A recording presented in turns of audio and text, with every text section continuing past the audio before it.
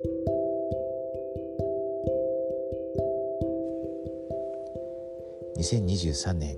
2月22日水曜日、今週はマタイの6章と7章、三条の水訓を学んでいます。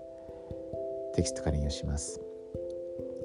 救い主の教えに従って生活することで主のようになることができる。三条の水訓には多くの福音の原則が含まれています。これらの章を研究しながら、自分に何を学んでほしいと望んでおられるかを主に尋ねてください。あなたが見つけるかもしれない原則の一つに、神に関わる事柄を世に関わる事柄よりも優先させなければならないということがあります。マタイ6から7章に記されている救い主の教えのうち、あなたが天に関わる事柄に心を向ける上で助けとなる教えはどれでしょうか。他にどのような思いや印象を受けるでしょうか。何を行うよう促されますか。印象を書き留めると良いでしょう。以下はその例です。マタイ6章1から4節、人にどう思われるかよりも神が自分のことをどう思われるかをもっと気にかけたい。マタイ6から7章に含まれているもう一つの原則は祈りです。時間をとってあなたの祈りを評価してください。祈りを通して神に近づく努力をあなたはどのくらい行えていると思いますか。マタイ6から7章のどの教えが祈り方を改善するようあなたを鼓舞してくれますか。受けた印象を書き留めてください。以下はその例です。マタイ6章9節、祈るとき天の御父の名前を敬虔な思いを持って扱いたい。マタイ6章10節、祈るとき私は主の御心が行われるようにという望みを表すことができる。もう一度三条の水訓を読むと良いかもしれません。その時には繰り返されている別の原則やメッセージで特に自分に当てはまるものを探しましょう。見つけたことをあなたの思いや印象と一緒に学習帳に書き留めてください。ということですね。皆さんもそれぞれいろんなことを感じたりですね、促しを受けたり、あったと思うんですけれども、そうですね、私も今読んでいて、やっぱり思うのは、もう本当に何回も学んで毎日そういうイエス様の教えに従うと私たちは努力していますけれども、やっぱり何ですかね、そのために発見があるというか、多分私たちは毎日成長しているので、もちろん変化をしてますよね、少なくとも。ですからその時その時感じることが違ったり、私にとっては三条の水訓というのは本当により美しく、よりシンプルに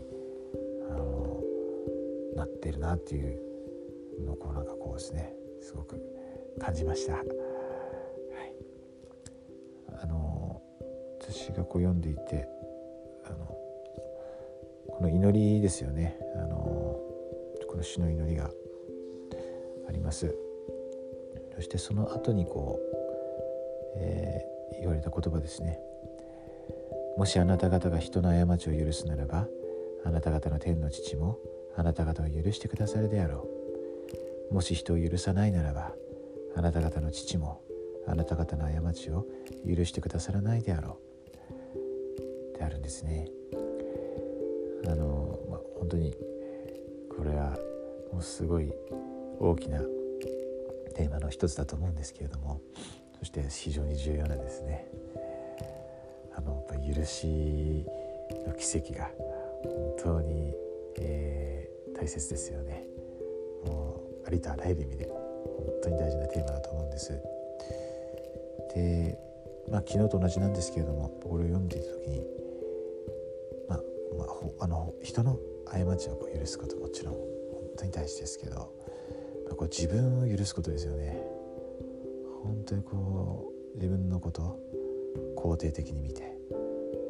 否定的ではなくてですね、本当に肯定的に見る。天皇お父様がイエス様が私たちを見ておられるように見るということですね。それが本当に大切だなと思いました。だから自分で自分のことを許さなければもちろん許しを受けることができないですよね。普通に考えても、当たり前だと思うんですけど、ですけどやっぱ本当にそれを実践するということですね。そうするときに本当のこの素晴らしい癒しがですね待っていると私は確信しています。そして自分のことも